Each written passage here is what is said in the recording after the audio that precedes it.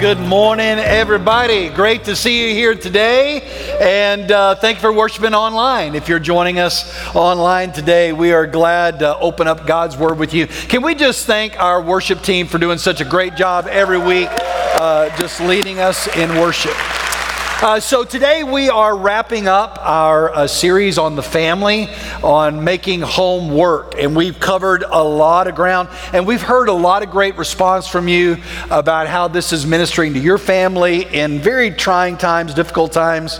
And so I hope that it's been a blessing and an encouragement to you. We've covered a lot. We talked about, I think the first one, we talked about that God has a plan. That there is a plan that God created. We looked at Genesis 2 and God's plan, and how he created men and women equal in every way in the image of God, yet complementary roles. And we talked about what that is, God's plan for making home work. Then we said, okay, so why isn't it working then? And we looked at Genesis 3, and that we found out we have a spiritual enemy. And that's where we said we learned that every marriage problem is at the core a spiritual problem, because we have a spiritual enemy attacking the family. And then we said, okay, so how should we then move forward from there? And so we talked about the principle of honor in the next week, and how honor helps us to make home work and putting that into practice. And said, in fact, we said that honor is the single most important principle for healthy relationships. And so we broke that out into what that looks like. So today we're going to talk about, okay, what happens when we don't honor as we should, when maybe somebody doesn't honor us as we should? How do we respond? And that is what we're going to talk about today, and that is wrapped up in one word: forgiveness. All right? So if honor is the single most important principle for healthy relationships, then forgiveness is really the single most important practice for healthy relationships. That we have to learn to practice forgiveness. And we're going to talk about what that means. Ruth Graham, the wife of the famous evangelist Billy Graham, once said, "A happy marriage is a union of two good forgivers." Do you agree with that? If you've been married for a while, do you agree with that? Yeah, we get the opportunity to practice forgiveness on a daily basis in family. And I believe that's how God works that out in our lives. And so I want to kind of nail down a main idea for you here today, and that is that lasting relationships practice forgiveness. Write that down. Lasting relationships practice forgiveness. What that means is, if you want your marriage to last, if you want your relationship with your parents to last, if you want a friendship that lasts, it's only going to last to the degree that you're willing to practice forgiveness. Because there's going to be hurt, there's going to be offense, there's going to be problems, and so we need to learn to practice forgiveness. Jesus made a statement in John 13:17 that's really important. He said this, he said, "If you know these things, you are blessed if you do them." Now think about that in the context of forgiveness. Many of you know some things about forgiveness. You probably heard some sermons on forgiveness. You might have read a book on forgiveness. You, if I called you out, you could probably come up with a verse or two about forgiveness. You know some things about forgiveness. I have preached many sermons on forgiveness. In fact, several years ago, I wrote a whole book on forgiveness. And yet, you know what I'm learning? I'm learning that every day I have to learn to practice forgiveness. See, it's not enough to know about forgiveness or even know that I should forgive, but I have to practice it. And Jesus said, "Blessed are you when you put these things into practice." The blessing of God comes on your life, not in what you know, but in what you practice. And so we're going to be talking today about forgiveness, practicing forgiveness. So get your Bible out, open it up. Let's do what we do every week. We open up our Bible and we study what God says. Amen? So Ephesians chapter 4, only two verses 31 and 32 is where we're going to be today. So while you're turning there, let me kind of set the stage of what's happening here. Ephesians 4 is a very beautiful chapter. The Apostle Paul is writing to the church in Ephesus. These are new Christians. These are people that were very far from God. They heard the gospel, much like you and me, very far from God, irreligious in many cases, and heard the gospel and became new people in Christ, a new creature in Christ, and they were changed. I mean, they heard the gospel, they were made new. And so in chapter 4, what he's doing is he's drilling down on that, and he's saying, listen, because you are new, because you're a new person, you need to take off these old habits and the things you used to do and the way you used to act, the way you used to treat people, the things you used to chase after. Take those things off and put on the new. In other words, start living like the new person that you are in Christ. When you gave your life to Christ, you became a new person. But we have to make a choice that theologians call this sanctification. The change, the gradual change, where we're more and more taking off our old habits, the way we used to live, and we're more and more looking like, acting like, and pleasing the Lord Jesus. And so he's challenging them in that regard through this whole chapter. I wish I had time to preach the whole chapter because it's great. That's your homework for this week. Read the chapter 4, okay? But he closes out the chapter with these words, beginning in verse 31. This is the word of God. Let all bitterness, anger, and wrath, shouting and slander be removed from you, along with all malice, and be kind and compassionate to one another, forgiving one another just as God also forgave you in Christ. Now I want you to underline the phrase forgiving one another. This part of the new Christian life, this part of the change that God makes in you when you come to Christ, when you become a follower of Jesus, one of the things that he changes is that we begin to learn to forgive one another. And just for the record, this is not an optional thing in Jesus' mind. It's not like, okay, you get the grace plan. Now, if you wanted the bonus plan, that includes forgiving other people. No. This is part of the package, that when you come to faith in Christ, that part of following Jesus means following him in the way of forgiveness. In fact, if you just do a cursory look at what Jesus says about forgiveness, you'll see that. Let me give you a couple of references here. Mark 11, verse 25. Mark 11, 25, Jesus said, and whenever you stand praying, if you have anything against anyone, that's pretty comprehensive, don't you agree? Anything against anyone, forgive him, so that your Father in heaven will also forgive you your wrongdoings. In other words, if you come to church and you stand and you're singing this song, His mercy is more, His mercy is more, and in the middle of singing that, you're reminded that somebody did you wrong this week in a business deal, or your husband said something hateful to you, or your kids responded a certain way, or your friend did this to you, and in that moment, you're reminded of the offense. He said, in that moment, you are to forgive them. In fact, he repeats this multiple times. Luke 6, verse 37 says this, do not judge, and you will not be judged. Do not condemn, and you will not be condemned. Forgive, and you will be forgiven. So there's this relationship between us forgiving and us being forgiven. And let me make this really clear. Forgiveness is not the plan of salvation. In other words, I'm not being saved while I'm forgiving other people. My forgiveness in others is not me being saved. All right? It is not the plan of salvation, but it certainly is the proof of salvation. When I am saved, when I am new, when I am changed, that one of the things God changes in me is the willingness to forgive. The willingness to extend forgiveness to those who have hurt and wounded me. Jesus is very clear on forgiveness. You cannot follow Jesus and refuse to forgive. It's not a gray area. It's not confusing. There's no loopholes or no exceptions. This is the way that Jesus tells us to live. This is the walking the Christian life. Let me give you one more from Jesus. Luke 18, verse 21 and 22. Luke 18, the whole chapter is really about forgiveness for the most part. Let me give you these two verses.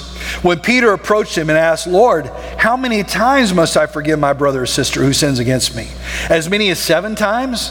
I tell you, not as many as 7, Jesus replied, but 70 times 7. Now, Peter's like, okay, Jesus, I hear you talking about forgiveness. I'm picking up that this is important to you, Jesus, all right? So I need to forgive. But man, how many times do I have to go through this? How many times do I need to forgive? And I'm thinking he's probably thinking he's very benevolent. So 7 times? That would be really over the top, wouldn't it? 7 times? And he goes, no, 70 times 7. See, what's happening is Peter's wrestling with this issue of forgiveness. Some of you are wrestling with an issue of forgiveness. let's just be honest. The fact that I'm talking about this right now is unsettling to you. And it's because there are some people in your life that you have not yet fully forgiven.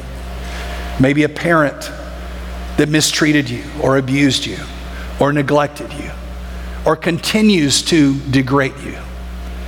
Maybe a child that has broken your heart over and over and over. Maybe it's a business partner or a friend that stabbed you in the back. Maybe it's somebody in the church that you've gotten sideways with, and it's just not good. And deep down in your heart, you know, even now the Holy Spirit is pointing out, you know, you really have not clearly forgiven that person. I think many times people struggle with forgiveness because they have some misunderstandings about forgiveness. And honestly, I could do a whole message just on the misunderstandings of forgiveness. I don't have time today to really cover all that. But there are some things that we get in our mind that are forgiveness that really are not. For example, let me just kind of give you kind of a rapid fire list of them. One is that many people think forgiveness is weakness. If I forgive someone, then I'm in a posture of weakness now, and unforgiveness is strength, right? Or if I ask for forgiveness, I'm putting myself in a weak position, and I don't want to be weak in their eyes, and so I refuse to forgive. Other people think of weakness as minimizing the sin, as if I forgive them, then I'm saying it's okay what you did to me, and that certainly is not the case. But many times we think, man, if I forgive them, then I'm saying it's okay what they did, or minimizing what they did. Some people think that forgiveness is really letting them off the hook, right? Well, man, I forgive them, and they're kind of off the hook, as if they feel like they're on the hook anyway. You know, many people, they've offended you, and they've moved on with their life. You're the one that's on the hook, right? Because you're still holding on to this thing where they've long since left it behind. But we think, well, I'm letting them off the hook if I forgive them, and that's not the case. Some people think that forgiveness is an emotion, and I can only forgive to the degree that I feel like forgiving, and so I don't really feel like forgiving that person, so I'm okay not to forgive them. Others believe that forgiveness really only happens when that person acknowledges their offense and comes to me and asks for forgiveness. Only then am I obligated to forgive them, when certainly that's not the case. The Scripture tells us over and over to forgive, just as the verses I've just read. So all of those are misconceptions about forgiveness.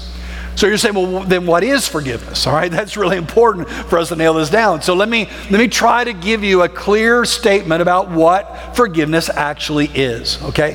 Forgiveness is releasing an offense to God and then releasing the offense to that person. It's at the core, forgiveness is about release.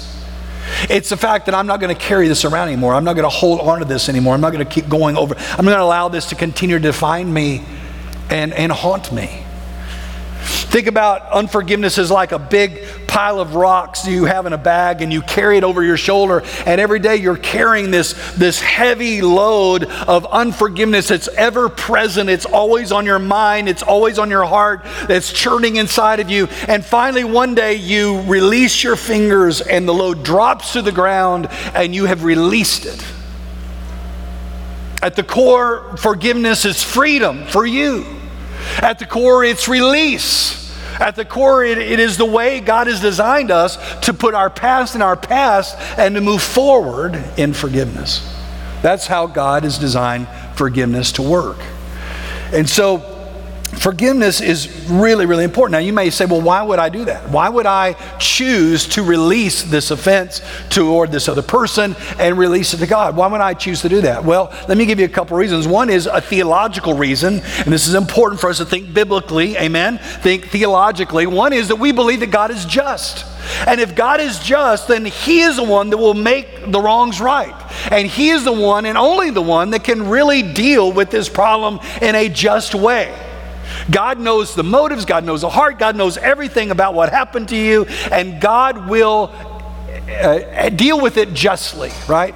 I think about Romans chapter 12, verse 9, where He said, vengeance belongs to me. It doesn't belong to you. It's not your job. It's not my job to judge another person or to exercise vengeance anyway. That's God's job, and God will do it perfectly, justly, as only He can do. So I release it to God because He alone is the only one that can really do justice in this situation. Another reason why I release it is because, now follow me here, when I extend the grace of forgiveness to another person, only then am I able to receive the grace of God to be healed from that offense, from that wound. It's interesting, the word forgive or forgiveness in this passage, verse 32, charizomai is the Greek word, and its core, the root of that word, is the same word charis, which means grace. So it is an act of grace to forgive, but only in forgiving other people am I then receiving the grace of God to heal. And if you really want to heal from the hurts of your past, you have to release it. You can't ever find healing holding on to the pain and the offense of the past. So I do it because I want to be healed. I want to experience the grace of God and healing in my own life. But really another reason to forgive, and maybe this is one of the more substantial reasons, is that the consequences of not forgiving are just too great. The alternative to forgiveness, that is not forgiving, is just incredibly too great. It is much, much, much too high a price. Let me tell you what I mean by that. This week I had an experience that I really wouldn't wish on anybody. I had a root canal. Isn't that exciting? Something you just really look forward to doing, amen? How many of my root canal brothers and sisters are out there? I mean, oh, there's my new tribe right here. The root canal people, right? And the reason why I did that is because I had this tooth that's been bothering me off and on for like 6 months, 9 months. And I've been dragging my feet on it. Finally, I got to do something. I go to the doc. He goes, yeah. Sure enough, you got some inflammation in there. This thing's you got to deal with that. And so I'm like, Doc, why do I need to do that? Because it's going to get infected. Then if it gets infected, that infection can go through your whole body. I mean, this can be a dangerous thing. You need to get this taken care of, right? In the same way that I had to deal with this tooth problem, this root canal, in the same way, if you do not deal with these areas of unforgiveness in your life, it will create an infection that will spread through your whole life. It will spread through your whole life. And you say, well, Craig, what are you talking about? Well, I'm talking about verse 31 is what I'm talking about. If you look at Ephesians 4, everybody loves verse 32, right? Forgive one another just as God has forgiven you in Christ. We love that, but you got to back up to verse 31 to understand the alternative to forgiveness. If you do not forgive, then what happens? And Paul lists here for us the infections that just flow through, permeate through our life if we choose not to forgive. He gives a terrible list. Look at it. Let all bitterness, anger, wrath, shouting, slander be removed from you, along with all malice. Let's look at these one time. Bitterness. This comes from the word pikros, which means sharp or harsh or repugnant. Bitterness is the irritable state of mind that brings a person to a harsh opinion of others. It's a negative opinion, critical spirit, always looking at the downside of things. That comes out of a heart of bitterness. Hebrews 12:15 says, watch out that no poisonous root of bitterness grows up to trouble you, corrupting many. A poisonous root. Just imagine some poisonous ivy, in your backyard, or some poisonous root that if you touch it, it will infect you. He said that's what bitterness is like. When Liz and I bought our first house, it was an ugly house. I'll just go ahead and admit it. It was an ugly house. All right, now we painted it, we spruced it up, but nevertheless, it was what it was, and we loved it. It was our first house. But we had this tree next to our house that had a very superficial root system. And as years went by, those roots began to push on the foundation of this house and did significant foundation damage. I mean, we had to fix it before we could sell it. Now listen, the same thing is true with this root of bitterness. It will push on the foundation of your home, your family, and it will create great, great damage.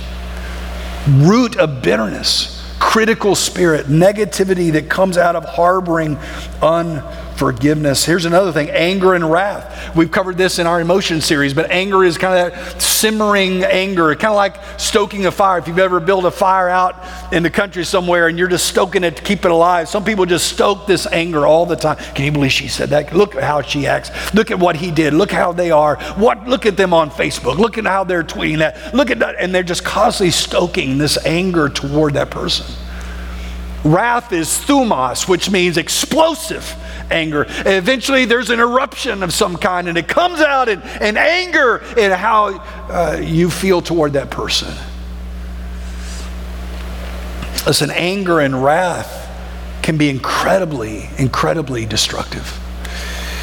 Incredibly destructive. You know, I was thinking about, let's go on to the next one. Shouting, clamor. Some version, look at your version, it may say clamor. Mine says shouting. It really means the screams of a person demanding their way. Someone who is angry, they have bitterness, they have anger and wrath, and now they're shouting. And it's loud voices and accusations and threats and cursing. That's all what's coming out of this heart that is rooted in unforgiveness. Last Easter, we were online only, and so after that service, I remember going out on our back patio, and I'm just thinking, it's Easter Sunday, and just enjoying the moment of Easter Sunday, and it was a beautiful day, and I was standing on our back patio, and then I could hear, very faintly, shouting coming from a neighboring house, and it was angry, loud shouts coming through the walls all the way over into our backyard. And my heart was grieved because I thought, how terrible on Easter Sunday to have such anger inside of you. That's that shouting accusation. It's your fault. And listen, this shouting, this clamor also goes over into slander, to speak negatively of someone to others. So now not only am I telling you that you're no good, I'm telling everybody else that he's no good, all right? So when your name comes up, then they just let you have it, all right? That person, he's a loser, or she's this, or he's that, and everybody knows it, and it's slandering everyone around that person.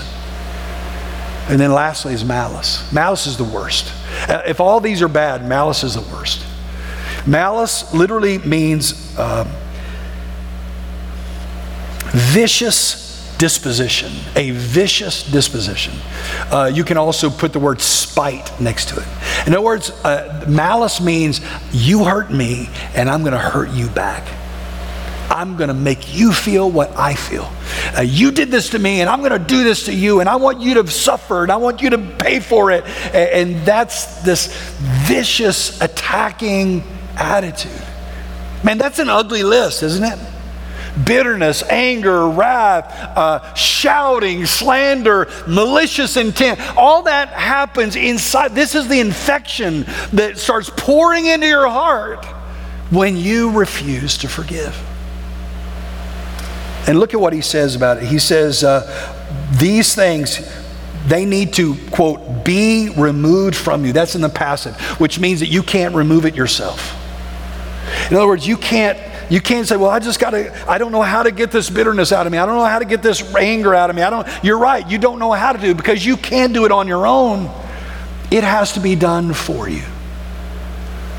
Just like I couldn't fix my tooth problem on my own. I wasn't asking Liz to get a mirror. I can fix this on my own in the garage. No. That's not going to happen. I need to go to somebody that can fix this problem for me. And the only person that can fix this problem for you is Jesus. He can take away your anger. He can remove the bitterness in your heart. He can take away this desire to hurt back. Listen, I'm not telling you to forgive because I'm up here going, this is easy and you need to be done. No. You understand, I'm your pastor and I love you. And you'll never experience the grace of God and the goodness of God unless you learn to release this to the Lord. In fact, not only will he remove these bad things from you, he'll put some good things in its place. Look at verse 32. He says, be kind and compassionate to one another, That word kind means, it's a weird combo word. It means to actually be good and to serve another person. to in goodness, serve another person. Compassion sometimes is translated tender-hearted. Literally, it means to be moved with compassion towards someone else, to feel what someone else feels, even that person who has offended you.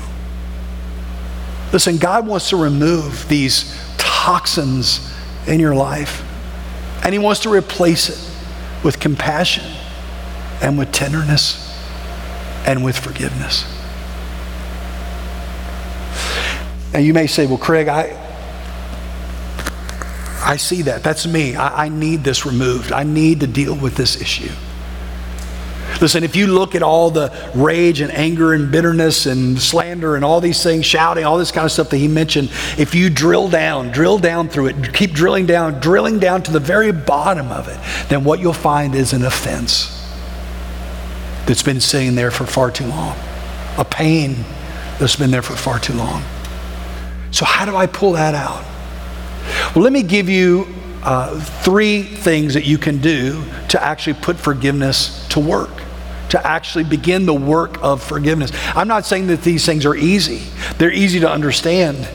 They're difficult to do, but by God's grace, He will empower us to do them. Amen? So here's the first thing. First thing you need to do is to name it. To name it, to name the person, to name the pain. What I mean is that this week you need to get alone with God and pull out a piece of paper and start filling out this piece of paper and writing down the name of the person and what the offense was. What is the pain? What is the offense that they did to you? You don't have to write a paragraph. You don't have to write a page. You can just write a statement. And don't minimize it and don't maximize it. Don't exaggerate the situation. Don't minimize the situation. Just call it out for what it is. This person did this to me, and it's created a pain in me, and I'm harboring unforgiveness in my heart because of it. It could be a very simple thing if somebody said something or looked at you a certain way, and it's a minor offense. It could be a very significant offense that you've carried for decades. But name the person, name the pain. Call it out for what it is. Just name it. Then the second thing, once you've done that, and to best of your knowledge, you don't have any other unforgiveness in your heart, you've listed it on that page, then the second thing is to release it. To release it to God. To go to God and say, God, I've allowed this unforgiveness to harbor in my heart for far too long. I see the effects of what it's been bringing into my heart and even into my family. I don't want this anymore. God, I choose to release it to you now.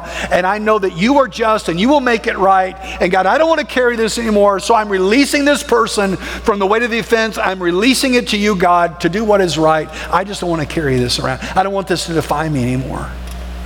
Now you may say, well, Craig, is that it? I mean, if I just do it that one time, then it's over. I won't remember it anymore. Boy, wouldn't that be great, right? Wouldn't it be awesome if it just did it once and boom, it was done? But honestly, that's not the case. Our enemy has a great way of bringing back, playing the tape in full surround sound of the offense that happened to us and how I feel and conjuring up all those old feelings. So you have to release it every time it comes to mind. Every time that offense comes to mind, I say, Lord, I release that to you. And Lord, I've released that person. I'm not carrying this around anymore. I release it to you. Thank you. I do this in Jesus' name. And then you move forward. And what you'll find is that you may have to do that every 5 minutes. And then if you keep doing it, persistent, then it's every 30 minutes. Then it's every couple of hours. Then it's only twice a day. Then it's only a couple of times a week. Then it's only once a month. And then what you'll find is one day you're free. You're free. That offense no longer has any place in your heart. And God has uprooted the source of this pain in your life. You have to name it. You have to release it. I think this is why Jesus said 70 times 7. It may take you 490 times before you finally have this released in your life. But then the last thing is to leave it. To leave it. Once I've released it to the Lord, and I'm releasing it every time it comes to mind, I need to intentionally leave it, to leave it alone, right? So I don't keep bringing it back up to my spouse. Well, I forgave you. Remember, I forgave you about that. Remember, I keep forgiving you. Remember how I did that last time? Just leave it. Forget it. Leave it. Leave it. Don't bring it up to that other person that you've forgiven. And by the way, sometimes forgiveness doesn't even mean that you tell the other person that you've forgiven them. Sometimes people go, well, I heard a message on forgiveness, so I'm coming up, I'm giving you all the long list that you did to offend me, and I'm going to tell you that all this long list and how terrible you are, I've forgiven you for that. And they're like, what? I don't even know what you're talking about. I think that is unwise. And this is my opinion. I think that's unwise because that person is probably not thinking anything about it anyway. And then when they go, what are you talking about? Then you have another offense. And you have to start it all over again. So just leave it. Leave it to God. Leave it to that person. Now, if that person comes up to you later and says, oh, dear friend, you know what? When I said that to you, I was so wrong. I was so out of line. Then you can turn to them and say, it's okay. I forgave you a long time ago. I never carried that in my heart. But you have to leave it. Leave it. Don't bring it up to that other person. Don't bring it up to anyone else around you. Don't bring it up to yourself. By the grace of God, release it to His capable hands. You see, lasting relationships practice forgiveness. This is an ongoing practice. You say, well, Craig, I just don't feel like I could ever really do that. I don't think that I could really forgive like that. And you know what? You're probably right. You're right. You can't do it on your own. And that's why there's verse 32. He says, forgive just as God also forgave you in Christ. You see, the power of forgiveness comes in realizing just how much you've been forgiven. See, forgiveness is at the heart of the gospel. Forgiveness is that thread that runs all the way from Genesis to Revelation. Forgiveness is at the core of why Christ came. Because we have offended a holy, good God. Our Creator who loves us and knows us and wired us to know Him and walk with Him and worship Him and exalt Him. We have gone our own way, we have done our own thing, and we've offended God. And there's been a breach in that relationship. And yes, we deserve justice, but God, in His love toward you and His love toward me, instead of bringing the hammer down, He just sent Christ down. And Christ came. And He walked the earth. He demonstrated the love of the Father. He went to the cross. And on that cross, it's as if Jesus stood in between the wrath of God and our sinfulness. He took our bullet. He took our place. He jumped in the way. He absorbed the wrath of God on Himself. He was buried. And He rose again for one reason, and that was to bring reconciliation and forgiveness. The Bible says that through the blood of Christ, He covers our sin. The Bible says that He wipes it clean. Psalmist says that He throws our sin into the deepest part of the ocean that can never be retrieved again. Micah says that He removes as far as the east is from the west. Listen, God removes and forgives us our sin. Aren't you so glad we have a forgiving God? A loving God. Then my friends, when you know that, now you understand how to forgive. When you have received the gift of forgiveness, then you can understand how to extend it to others.